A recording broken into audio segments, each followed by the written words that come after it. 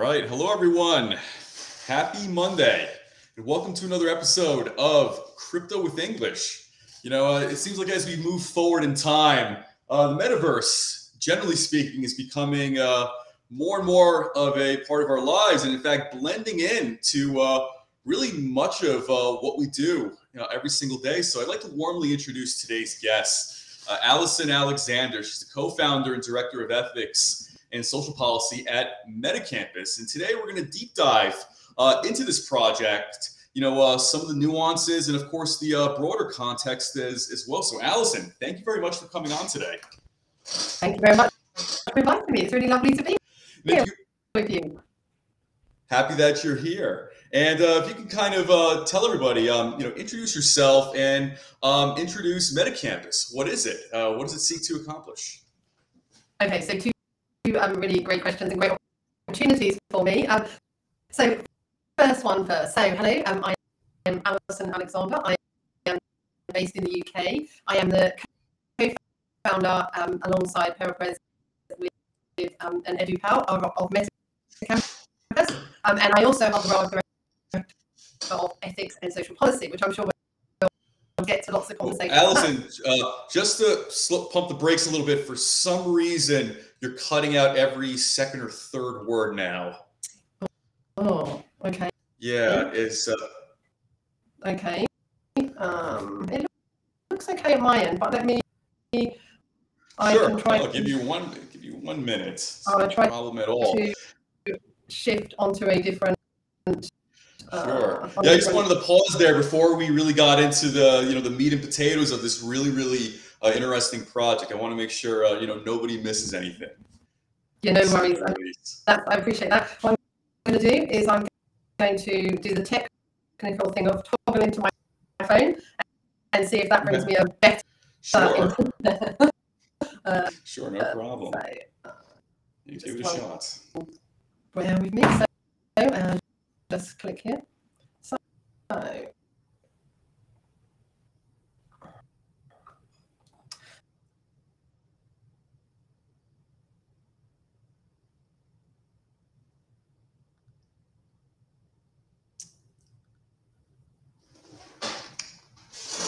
okay, I think we may. Okay, is that any better? It's a little bit better. There's this. Yeah, it's a little bit better. Okay, so let's see if we can work with that one. Yeah. Actually, no, much better, much better. So I can hear you. All right. So entirely now. Okay, so as I said, Alison Alexander. I am a co-founder along with Pera and Edu of Metacampus, which we'll come on to. And as well as being that, I'm also the director of ethics and social policy, which we can talk lots about those issues. But I'm in the UK, and I have. For the last couple of years, I've been working with virtual reality and then shifted over to work with Pera and Edu on Metacampus. But prior to that, and a really valuable experience bringing into this is I have like 32 years of working in local government in the UK, which means really, I was the CEO of a council of a whole area. So we worked on education, housing, social care, building roads, building houses. So I was responsible for really building communities, which it feels really brilliant now. Like in everything around the metaverse, Web3, the decentralized internet is all about community. So there's a real kind of thread for me. When I first trained as a really young professional, I trained as a youth and community worker. It was for the people, by the people, and therefore that thread feels to me kind of really, really strong throughout everything I've done. So from there, after 30 years of the public sector, I thought I need a change. I need to do something different. And literally, somebody asked me to use all my skills as a leader to help them grow their VR-based company, which was about providing training to professionals as to how do you walk alongside somebody? How do you put yourself in someone's footsteps and then really understand them with the pure concept of how do you change behavior and you change that by affecting someone's thinking and their feeling, and then you get a behavior change. So I used all of those skills to use that and bring the virtual reality to the police in England, health system, education, social care. And then Pera asked me to join him on a venture to rebalance the world and bring much more equity into the world. And he introduced me into the decentralized internet, Web3. And I was hooked from the first time I read that concept. And for me, from then on, so in January, I moved into working with Pera and Edu in driving this, and the whole team at Metacampus, and really driving it forward. So that's me. That's who I am. Great. And you know what? Yes, please. So then you asked about Metacampus. So I was going to jump onto Metacampus. So at Metacampus, we are. Alison, for some reason, I am losing you again. Oh, this is very frustrating. It's getting very. Yeah, I know. It didn't pop up earlier for some reason. Is it back on, or is it still? It's like every second or third word. I'm kind of missing and getting kind of the staticky sound back.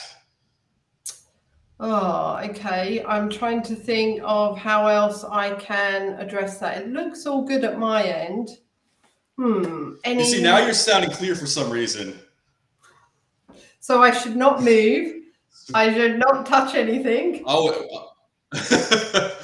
Well, of course, I'd like you to be comfortable, but yeah, like for some reason now it's sounding much clearer. So okay. So can you hear me now? Am I with you?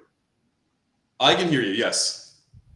Okay. So let's try this. So Metacampus.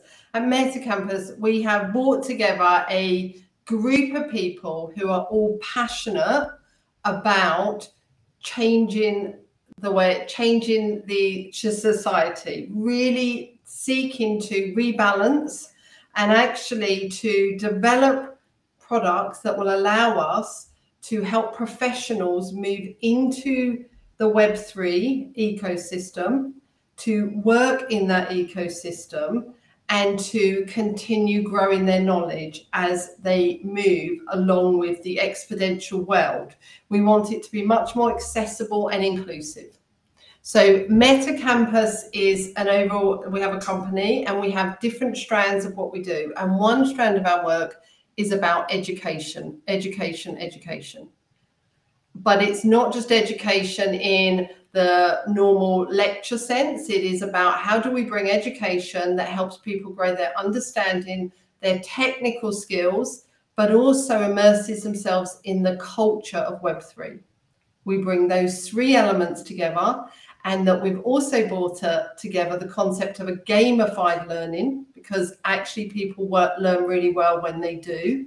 And also we're working with people to bring challenges into that. So people who come on our program get to experience experiential. They go through a simulation where they deliver challenges that are happening in Web3 at the moment. So they can build their own credentials as they move in to work in the Web3 world. Wow, it's very cool, to say the least. When it comes to, using the metaverse to, I guess you can say, otherwise better improve society, integrating people and, I guess you can say scaling and enhancing, job skills and other practical skills. What's the first step in that process? It always seems like, I think, and I think we still often see this nowadays, there is still a little bit of a hesitation for a lot of people when it comes to just Web3, generally speaking. So once you start throwing in blockchain and NFT and metaverse, some people kind of their guard comes up at times, whether it's here in the US or elsewhere. Oh, across the globe, I would say. And I was listening, and I have been listening and talking with colleagues, and literally the amount of people who say to me, what is Web3? And they immediately tell me all the things wrong with it. So they not only don't know about it, but they definitely know all the things that are wrong with it before they've even tried it. Yeah. I think that is the really important thing. It's we define it and talk about it as a revolutionary decentralized internet, aka Web3. Yeah. And it's all about a whole cultural shift. So when people are going to really come into it, you have to help people understand that it isn't the same old way. So I heard one of your interviews the other day say about they'd lost their wallet. And they'd given up having a wallet. Yeah, Dr. Jane. Sure. Yeah, she was talking about that. And actually, that's a really fearful thing for certain people. Yeah, how do you do that? So the whole concept is, yes, as you say, how do you bring people in? You've got to firstly induct people into the whole ecosystem, all parts of it. But that doesn't mean they have to be a technician in crypto or a technician in wallets or a technician as a coder. What we need people to do is to understand the breadth of the ecosystem. So we need to give them that, and then we need to give them the tools. So some of the tools that we're talking about is we are talking about everybody will have to have a wallet, several wallets probably, and they need to have a hot and a cold wallet. Yeah. That means one that's plugged into your internet all the time and one that you plug in every now and again. But people need to do that. People will also need to be able to buy crypto. We need to give them the tool to do that. And that's a really important thing to people to build confidence, because when you have got the confidence to buy crypto, then to actually have it in your wallet, then to send it to somebody so you can really achieve what it's about. Transaction for person to person that we transact. I can send you some money. Or, the first time I sent somebody one of my NFTs, I was just like, oh my God, where has it gone? Or is it going to land there? And it's really, we need to give people the skills, and we need to give, I'm going to say, the regular people, not like the you and me who are getting more and more into this, but people who don't understand it. And that's what we're about. How do you take people who are already professionals, accountants, lawyers, marketers, teachers, lecturers, and how do we say you could have a career in Web3, but to do that, you have to understand and have an ability to use the tools and to actually understand the culture and to really immerse yourself in the culture. And the culture is the important thing about the decentralized internet. Very well said. And I was wondering if you could shed some light on, I guess you could say, metaverse and metaverse training, or you could say metaverse interaction with individuals or parts of society looking to learn new job skills. Are there numbers out there as far as, like, let's say, how much time and money that would save? As far as, those processes versus, let's say, you just hand somebody a textbook, or you provide them kind of just a link to a very generic, onboarding type of process. Mm-hmm.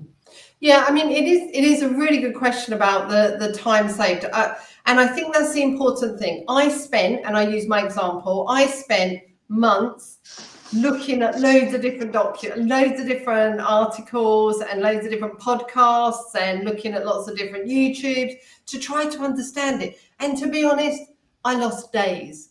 I lost thousands of hours of my life, really, because sometimes I'd go down a rabbit hole and I'd be like, oh my God, this is really, really interesting. And it is interesting, but I didn't need to know it. Yeah. There's something about helping people understand what they need to know.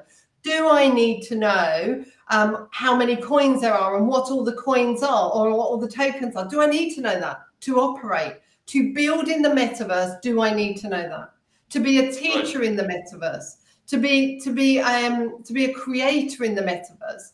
And so for me, that's the important thing. So I believe that you can save people thousands of hours. And what we say is that we've taken 1,000 hours of learning and compressed, or 1,000 days, and put it into 100. And therefore we can allow people to go from zero, I don't know anything, to absolutely being comfortable conversing with anybody about the metaverse. And obviously your knowledge grows every day after that, but it gets people to the position that they can comfortably secure employment in the metaverse. Right. And it seems like kind of a recurring theme in human history, but it seems like whether it's, individuals or systems, it seems like people are more or more comfortable with essentially what they're already familiar with versus what's already better or more efficient. So let's say in the UK, is there like a fair amount of, let's say you can call it, bureaucratic either pushback or resistance to, let's say, entertaining? Listen, why don't we move some of these agencies and these processes into some sort of metaverse ecosystem? Are many things kind of saddled and, kind of burdened with like legacy systems and, you could even say many of those interests relating to such? Yeah, and I mean, I am smiling because it just is such a bugbear of mine that I just want the public sector and everybody to grasp the kind of Web3, like to really say, absolutely, come through my door. But what I sense is it's those people who are working in the private sector will invest time and money into do that research. And then what happens is in the public sector, and I speak of somebody who got very agitated sometimes from people in the private sector who came and told me how to do it differently. Actually, they are 10 steps ahead, even 100 steps ahead, because they've learned to invest and explore the new. Where actually, if you think, and you've had many people on your show talk about different things, but you talk about healthcare, you talk about how you could really change it. You could share information in the health system and local government. They want to share information so the same people know it. Interoperability, we call it. It's like obviously what we want with the metaverse, interoperability, which is really important. But actually, if you bought that, if you use the blockchain to give me ownership of my data, so then I can share it with you and with you, the people I want, we get around that data sharing, and actually you resolve so many issues and you release up so much resource. If you used the blockchain for voting, imagine bringing voting to the blockchain. Yeah. And so I used to be a returning officer. So that means somebody who calls the count and all of that in the UK. Oh, wow. And I did it once for one of our prime ministers because of where I worked. And actually, the amount of money that is spent in that. Now, if you took the vote into the blockchain, imagine. So literally, that's why when we say we've got to like dip everybody into this knowledge, it is everybody. Anybody who works anywhere needs to understand what this new world is. And the new world is a decentralized internet which says we could do everything fundamentally differently for the benefit of society. Very well said. And, with your project, I wonder if you could talk about some of the underlying, technology. What are you using as far as like a blockchain or like a layer 1 or a layer 2? What are some of the objectives as far as using accessories like headsets and haptics and all those type of things? Yes, so we will be using like a layer 2, a polygon, and actually in terms of our system will allow people to come on via their computer. Because the minute you actually say the only way to get into it is through headsets, I remember when I introduced virtual reality and everyone had to have headsets, it stops the masses because they're not comfortable with that yet. So what we're doing is we're bringing our education is through a platform. It will be a gamified platform, and actually people will be able to, as they do it more, they can immerse themselves in different ways. But what's important is that people can access the whole thing on their computer and on their phone, because we want more people to get into the world. Yeah. And that's why when we talk about like the metaverses, if you ask somebody to look at the metaverse now, and I've given many people like Decentraland, Solid Space, go check it out, go have a look. And they kind of try to go into it. But if I said, here's a headset, you've got to do it, they wouldn't go near it. So we're thinking of all those people who need to be helped to transition. And the first transition is you get people to understand it, to look at it, and to feel comfortable walking around in it and seeing themselves as a digital twin, having themselves there. That's what you need people to see. Well, I think it's extremely promising that something like this can scale systems and training for the average person. In fact, it almost reminds me of that scene from The Matrix. I think that was when Neo, first entered it, and he's essentially being mentored and tutored by Morpheus, and he was literally uploading martial arts styles, into his skill set, into his brain. So it was like kung fu, karate, boxing, kickboxing, and then it's like, I know kung fu. He has that famous line afterwards, and I know it's a little bit of a hyperbole, a little bit silly, but it seems like it's kind of the same idea there, so to say. Yes, it will be. We launch in October, and it will be funny when you talk about kung fu and martial arts, and having a teacher and having a student and how they learn together. So there's lots of that. It's having somebody to take you along your journey. Yeah. So we have created that so that we will allow people to be supported in their learning journey. Right. And I would imagine too, this is probably either intentional or unintentional, but I would imagine that a lot of programs that are operating on the metaverse and they're using something like an Oculus or an HTC, to allow their users to, learn and participate in these various, you could say upskilling kind of experiences. I would imagine that things like glitches and errors and deficiencies are also going to be much more noticeable. I think it's one thing if you're looking at this on your desktop or your cell phone, but I think if you're like locked in with a headset, essentially completely immersed in every conceivable way, as of 2022, those little errors are not going to be so little. For as far as the user experience, so to say, if there's a microsecond delay in something that shouldn't have that kind of delay, if maybe some of the graphics are off or the speed is off or whatever, I would imagine companies are going to have to really step up their game. Yeah, and they are the things that kind of put people off. And I say that I'm talking about people who we generally are talking about people who are very professional in their field, but they've never touched this.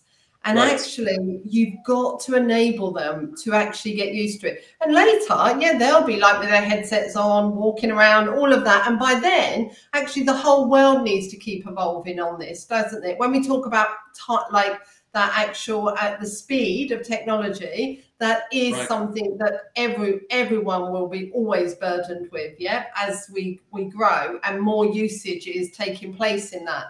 But it is about how do you not scare people off, and how do you enable people to understand? So for me, the reason this is really important is because you will only get inclusion within the metaverse if you find ways to bring everybody in. And if the only way that people can come in is that they have to be able to have a headset, they have to feel comfortable with that, I think what happens is you get a limited group of people in the metaverse. And then you have a limited number of people who are deciding what the metaverse will look like. It's that saying, if you don't have a diversity of people in the room, you won't create a diverse environment, because you only will develop it for what you want. However much you try to think about other people, you actually need to have everyone in the room. So our program is designed to take everybody into the room and to get them there from their starting point. And then once they're in the room, then they can go wherever they want in that way. But our ambition is that we make it huge, very accessible, very inclusive, and that we enable everybody to take on the culture, which is the most important thing. We are here at a kind of precipice of we've got an opportunity to fundamentally move from this centralized approach to a decentralized world, and to really empower people in that. And that's what this is about. Right. And if you can talk about gamification, this seems to be almost novel, and it's probably not entirely though, but I think it's novel in the way we're seeing it play out in technology nowadays. What is the strategic advantage to having, let's say, a gamified training or a gamified certification process, regardless of, let's say, whichever function or department you work in government? How does that augment and scale kind of the overall improvement of things? Yeah, well, if if you and I were sitting here and I was talking to you for hours and hours, you would kind of get bored with that and soon switch off, yeah? But actually, if we were in a game in here and we were hopping around and we were like going over to challenges and we were doing a challenge together, which was all about, so if, for instance, you're learning the lingo or you're going over to another place and you're setting up a wallet, how much, like, as human beings, learning styles are very much around that. Some people are thinkers, some people are reflectors, and some people are doers. And we need in all learning to comprise of those three elements so that we can really cater for everyone. And what we believe is that when you're doing, especially if you hear the theory of setting up a wallet and going to buy an NFT and going to join a Discord and going to join a DAO, and that you're going to have the voting rights of a DAO. If you read all of that, you can take it in, but you need to be in it, don't you? So the reason we've bought that element is because we want people to get into it straight away. So when we say the metaverse is you walk into a different environment. You have an avatar. You immediately are starting to look around you, seeing the world differently. So we are taking the same. We are bringing people in, giving them that avatar and allowing them to then walk in and then take that learning journey at their pace. And it sometimes it could be a group of people who are doing it at one pace, or it could be somebody who says, I need to keep doing this for a while so that I really feel comfortable. Right. And I think it's great that you mentioned, learning styles, because, I think everybody has their own unique system, process, or, affinity towards, certain things as well. And I think especially since the lockdowns and going forward, I think it's very promising to see that. I think many people, in fact, I think much of society is actually quite self-motivated. You don't necessarily need to have, let's say, a micromanager, breathing down your neck or something like that. So, and I think one of the things that seems to be apparent is that many of these job functions can be done anywhere. And, I think if you throw a metaverse ecosystem into that, well, then any of these job functions can be done anywhere, and perhaps much better and much faster. And that's why we say that actually this is a real chance to really change the dynamics. Actually, it's no longer saying, okay, I've got to live in London to do this job, or I've got to be able to commute to London, actually, or I've got to be in America. This is saying I can live in Uganda and I can do this job, and I could come at it from a whole different approach. As we heard in Dubai, their whole adoption of the metaverse and their strategy for that, actually, they might live there and they could still do the same job. Actually, what I believe can start to happen in the metaverse is we start to say, what is the job that needs to be done? What is the skills we need for that job? And therefore, we appoint people based on that, them having the skills.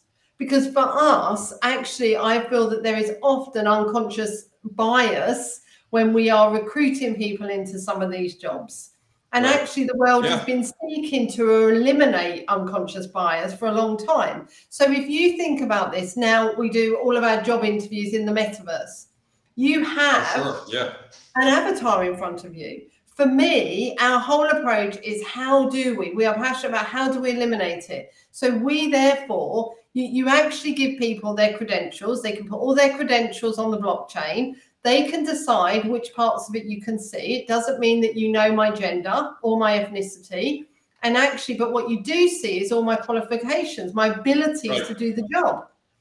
And then if we do meet, we could meet as avatars. And then actually you still might not know. I mean, even with some people, you might say, well, I can tell the voice, but actually you can still use lots of technology. This is, again, a real chance to eliminate bias. And again, when you do that, you start to rebalance, because it actually doesn't matter where you got your education. And when I say education, I mean that in the roundest sense. It's about where you got your skills. This isn't about which university you went to, because actually employers in the Web3 aren't looking for a list of degrees. They're looking for evidence that you've engaged in Web3 and that you have a reputation and that you're connecting with people, you understand community, you understand all of the tools. And actually, young people, Gen Zs are saying, I'm no longer going to spend 4 years getting a degree with $100,000 or pounds worth of debt, when actually I don't need that to do the job. Right. And it's a good point that you mentioned as far as increasing diversity, especially in this new Web3 era. And I think this is something I think both the UK and the US have in common. But I think there's been critiques, respectively, between the two countries in various industries of kind of like good old boy type cultures being formed, and kind of like these these echo chambers, and friends hiring friends, and kind of deeply ingrained, like you could say, cultures of nepotism. And unfortunately, the nepotism eventually ends up creating a need for innovation, because shit hits the fan usually, and then there's problems, and you need really outsiders to come in and fix things. Like for example, like I heard one of my buddies based out of London, he's telling me that there's a critique sometimes with people in various positions of government. They come from the same colleges, and actually we hear that here in the United States too. So I think in the UK it's like Eton and Gordonstown, and then it's like Oxford. Like it seems to be, it's almost like a mill, And in the US it's like it's usually like Harvard and Yale, and maybe one other school that tends to be where all the Supreme Court justices come from, and where all the senators come from, and things like that. So it seems to me maybe a lot of these problems come from the fact that whether it's a conscious or unconscious bias, but people just kind of keep either selecting or empowering just people who are just exactly like them. And then what happens is you don't see where the punches are coming. That's it. You're hiring your friends at the end of the day. Yeah. Or either friends or yourself. You recruit often who you are, So you went to this university. So even if you don't know the person who went to that university 4 years later, they'll say to you, I went there. You'll associate everything you did with that university and go, okay, I know the kind of person they're going to be. They're the kind of person I want on my team. When actually they're the person you least want on your team, because you need that diversity. Not because they're not good. They're probably really good, but you need a diversity. And what's happening, this is what we've now got the opportunity. If you think about it, you've got all the creators who are coming into the world of Web3. Creators who were creative before, but the NFT world has given them an opportunity to walk in. And actually, they've started to form connections and communities across the globe. Twitter Spaces, people are now connected in ways they would never have been connected before. People are therefore recruiting people through those spaces. Discord channels, the ones that now start to say, tell me what you need, or ask me a question, or ask me to loan you something. They're really working hard at uniting people across the globe. And that is the most important thing. This is now our time to change how we do things. Yeah, why not make it fun too? I mean, if you can gamify even the hiring and the interviewing process, like with an avatar and essentially with a video game character in like a little like sandbox type of gaming ecosystem, go into location and individual people to, expedite these processes. I think we'd all be surprised how much more relaxing and actually educational that's going to make all of our days as we do our work. We have our game, you then do that and say, come meet your potential employer in our game. Have that conversation. Let them see you doing something and actually how you were experienced. The first time we ever created a virtual reality room was for that very reason that you just said. How to put two people together, they could put on their avatar, and they didn't have to look the person in the eye when they kind of talked to them and told them some very kind of sensitive stuff. And then they could jump out and then meet them and then still look at them face to face. So, but sometimes people who are, whether it's an introvert or people aren't as confident or they haven't had as many opportunities, they might just not put themselves forward if they have to go somewhere and meet somebody. But you put them in a game or you put them in that metaverse and hey, they would just rock it.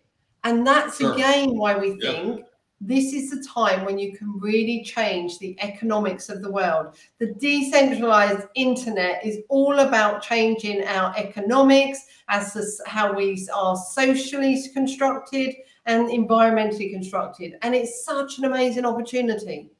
Right.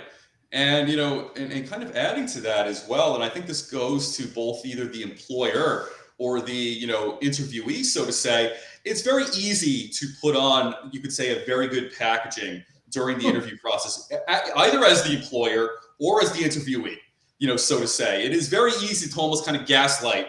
I don't mean to sound cynical as I say, but it's almost easy to kind of either white knuckle it or like gaslight your way kind of, through the process. And, things like having a good conversation and whatnot, those things, on one hand, it's good for, you could say, building bridges, but on the other hand, it could also be distracting, to other things in the bigger picture.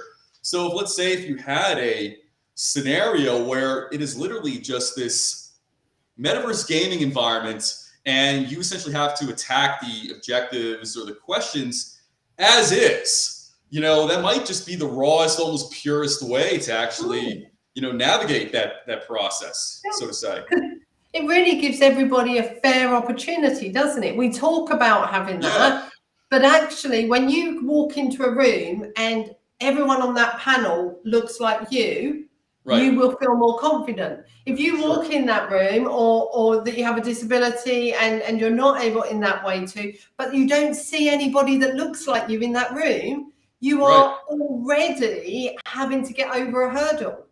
So if you take them out of there and say, these are the 5 tasks, we've got them up here, we now want to see you do them. Like if you look for any job in Web3 at the moment, people don't want your CV. CV is old hat nowadays, from my style. I have this long CV and I could send you it, but nobody wants that anymore. If you literally, I looked and I was playing at it, and actually what people want to know is, what experience do I have at doing the task that they want doing? What is my Twitter handle? What is my, whilst LinkedIn is a Web 2, it is trying to draw itself, but they want to look at that. They're then looking at me. They're then looking at my interaction. And that's how they then start to make the judgment of, am I delivering what I say I really can do, that I might just present in an interview that you said that I don't actually have an evidence of. I might just say the words that you want to hear. Sure. And this might just be a byproduct of human nature, but I think I think all of us to an extent more or less need to be insulated, if not kind of protected from our own biases at times too, because as we go about our day, we don't notice it.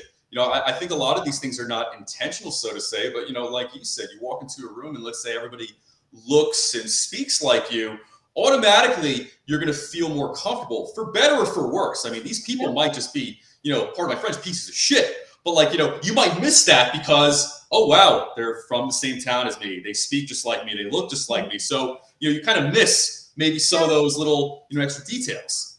Yeah. And that is why we do have that real imbalance, don't we? Because if you think, if I as a woman, I've walked into many rooms and in a sense, as a senior leader, as a CEO of a council, I can sometimes think, oh yeah, we've done this equalities, we've got it balanced because I'm there, sitting there. But then I walk into a room and all the time, the politicians are men.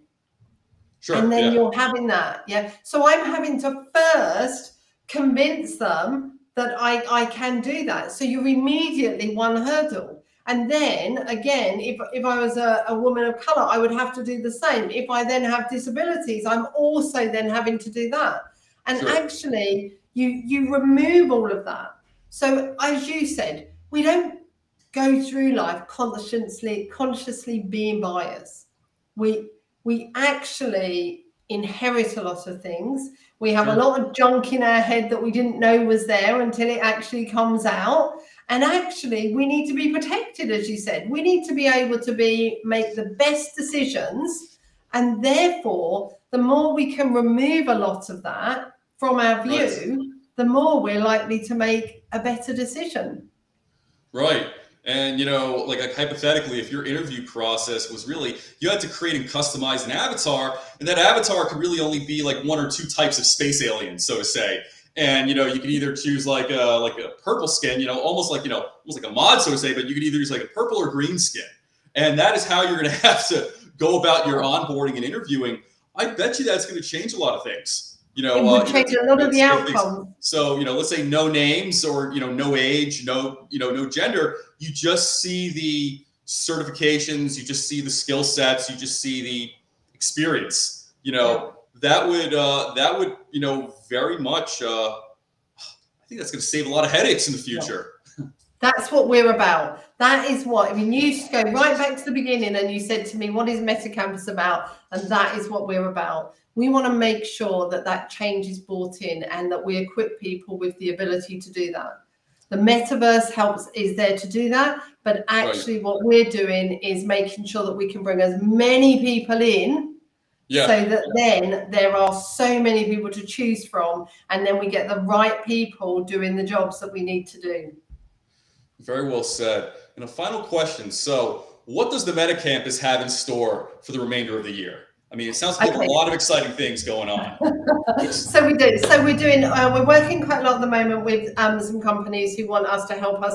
I call it in a very English way, sheep dipping their staff in the Web3. Really English. So no, I've heard that term before. So yeah, I like it. No worries. Please continue. So we're working with some universities and some companies that have asked us to do that from across the globe. And so that's very dedicated courses, but we've then got the launch of our course, our Express program in October, where that means that individuals will be able to register on that, or companies can buy whole swathes of course spaces on that. And that will be that time where we take people through a kind of like a program that takes them from zero into the employment. Then at the end of the year, we then start to launch our full program, which is what we say 100 hours of learning, which is a much more intense. At the same time, we are establishing our own investment DAO. And our investment DAO is very much about how those people who come through might be some people who want to be the founders of the future. And therefore, everybody who comes through our program gets access as an alumni into our investment DAO. But some of them might want to put forward ideas as to actually a business. And then we will match them up with VCs so that then they can pitch their proposals. And therefore we can hopefully not only grow the community into the Web3, we can also grow the next iterations of startups. That's awesome. I am very, very excited for this. I can only imagine if, let's say, this now becomes a, bigger part of society. Could you imagine how much that would scale just learning, elementary school learning, I guess, here in the US, like K through 12 learning, maybe children who otherwise struggled, they may be able to find an edge in this. I know. And I know we're coming to the end, but that is so, so important that actually everywhere we need to be rechanging education. This is where we need governments to be listening. We need educationalists to be sitting at home over the summer holidays and we're thinking about how can we bring blockchain, the metaverse, crypto into our teaching of every subject. We need to be moving forward to be teaching about the future world that our children are going to be walking into. And we can teach them about history, that's important, but let's teach them history using the tools of the future. Let's look at history through the metaverse. Let's enter those sand dunes, those like the institutes, the castles, the cathedrals in the metaverse. Let's do teaching using those tools so that then those people who are going to be the workforce of the future, they're not learning in their bedrooms on games and how their own exploration. They're learning it in the classroom. And actually, the classroom experience is equipping them to transition into the Web3 and that the culture, they are taught the culture. That's the most important bit. We have to dip everyone into We have a new culture of decentralization, and we want this to be for the people, by the people. So important. Yeah, I have to say my excitement's definitely elevated. Like imagine learning like the Middle Ages, in the metaverse, with like an Oculus or something like that, interacting, go to the blacksmith, put on your armor. Like, kids are really gonna love that. Yeah. But we've got to get educationalists to get over, because if you think, I'm older, and therefore if somebody maybe had bought it to me years ago, I would have gone, what is all of this? But we need everybody to go, okay, it's okay that I don't know it. It's okay that I need to learn it. And therefore, I'm actually going to use the children in my classroom to help me learn about it, because they will be really enthusiastic. And if you think of all those children and young people who don't want to be, or they're just not theoretical, they actually want to be doers. Right. Imagine bringing that into education and educating them through the metaverse. How many kids would complete school in a positive way, as opposed to coming out of it and desperate to stop learning because their whole experience was negative? We would change that whole dynamic. Yeah, and praise to all the great and amazing teachers that are out there, really encouraging and really, sacrificing, their time and energy, to help people through. But, perhaps a metaverse type of educational system also insulate kids from the bad teachers. I mean, listen, there's plenty of them out there. You hear about them sometimes in the news, unfortunately. But but even like studies of different school districts and whatnot. Some have greater, you could say, numbers of apathy among their staff, and some districts have very passionate and engaged, staff and teachers. And I think unfortunately, if you're a child, you can't really choose much of the time, who your teacher's going to be at the end of the day. It's kind of a roll of the dice, and some people have good luck, and some people not so much. So, and if you think that determines your future, doesn't it? Did your dice get thrown right? That the person you have in your classroom is inspiring you to be a learner? Because what we need is everyone to be inspired to be a learner. And to learn in the way that they want to, because then we get everybody constantly in the conversation. But you're right. In every profession, there are fantastic and there are mediocre and there are some not okay. And we need to help it so that we turn that around, so that everybody gets that inspirational education, so that they want to go on and be those teachers of the future. But in the metaverse, this is a real once in a lifetime opportunity. And Metacampus are so passionate about every partnership we're building, and we're building partnerships across the globe. We're in Dubai, we're in America, we're in Europe, and we're really looking at how can we touch all sides? How can we constantly evolve as well from what we hear in our conversations and our partners? And we are both building partnerships where we will work with people and we bring their challenges into our learning, but we also are partnering with people and they're becoming our educators and our contributors, those who are the experts. We're not creating more experts. There are experts out there, and we're drawing them in through collaborations with us to be our contributors and educators on our program. Wow, that is that is wonderfully put, and I am very, very excited for this project. And especially Alison, I have to say your energy and your passion is very infectious. So I am very excited, learning about all this and seeing what Metacampus has in store for the rest of the year. So I have to say, Alison, it was an absolute pleasure having you come onto the show today, and thank you very much for offering your time to come on and discuss and expand upon, what you and your team are working on. These are the type of ideas and these are the type of teams that really make genuine, difference, towards the future. And you can't ever underestimate small, consistent efforts, so to say, whether it's with startups or larger companies. These things do add up and they become very tangible a lot faster than you think.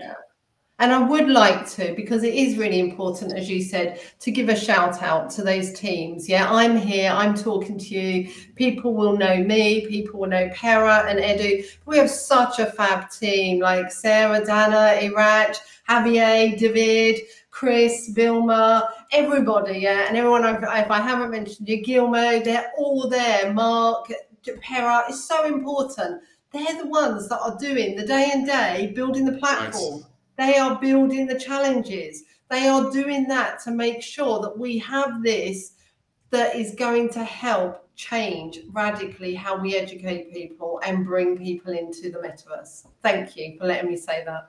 No problem. Beautifully put. So again, Alison, thank you so much for coming on. I'm looking forward to doing another episode with you in the near future, and perhaps we can pick up from this conversation and kind of deep dive a little bit more into some of these kind of nuanced things, and of course to see where Metacampus is at and what you all are up to and what you all have accomplished thus far. Thank you very much. Have a lovely day. You as well. Thank you. Take Okay. care. Bye. Bye.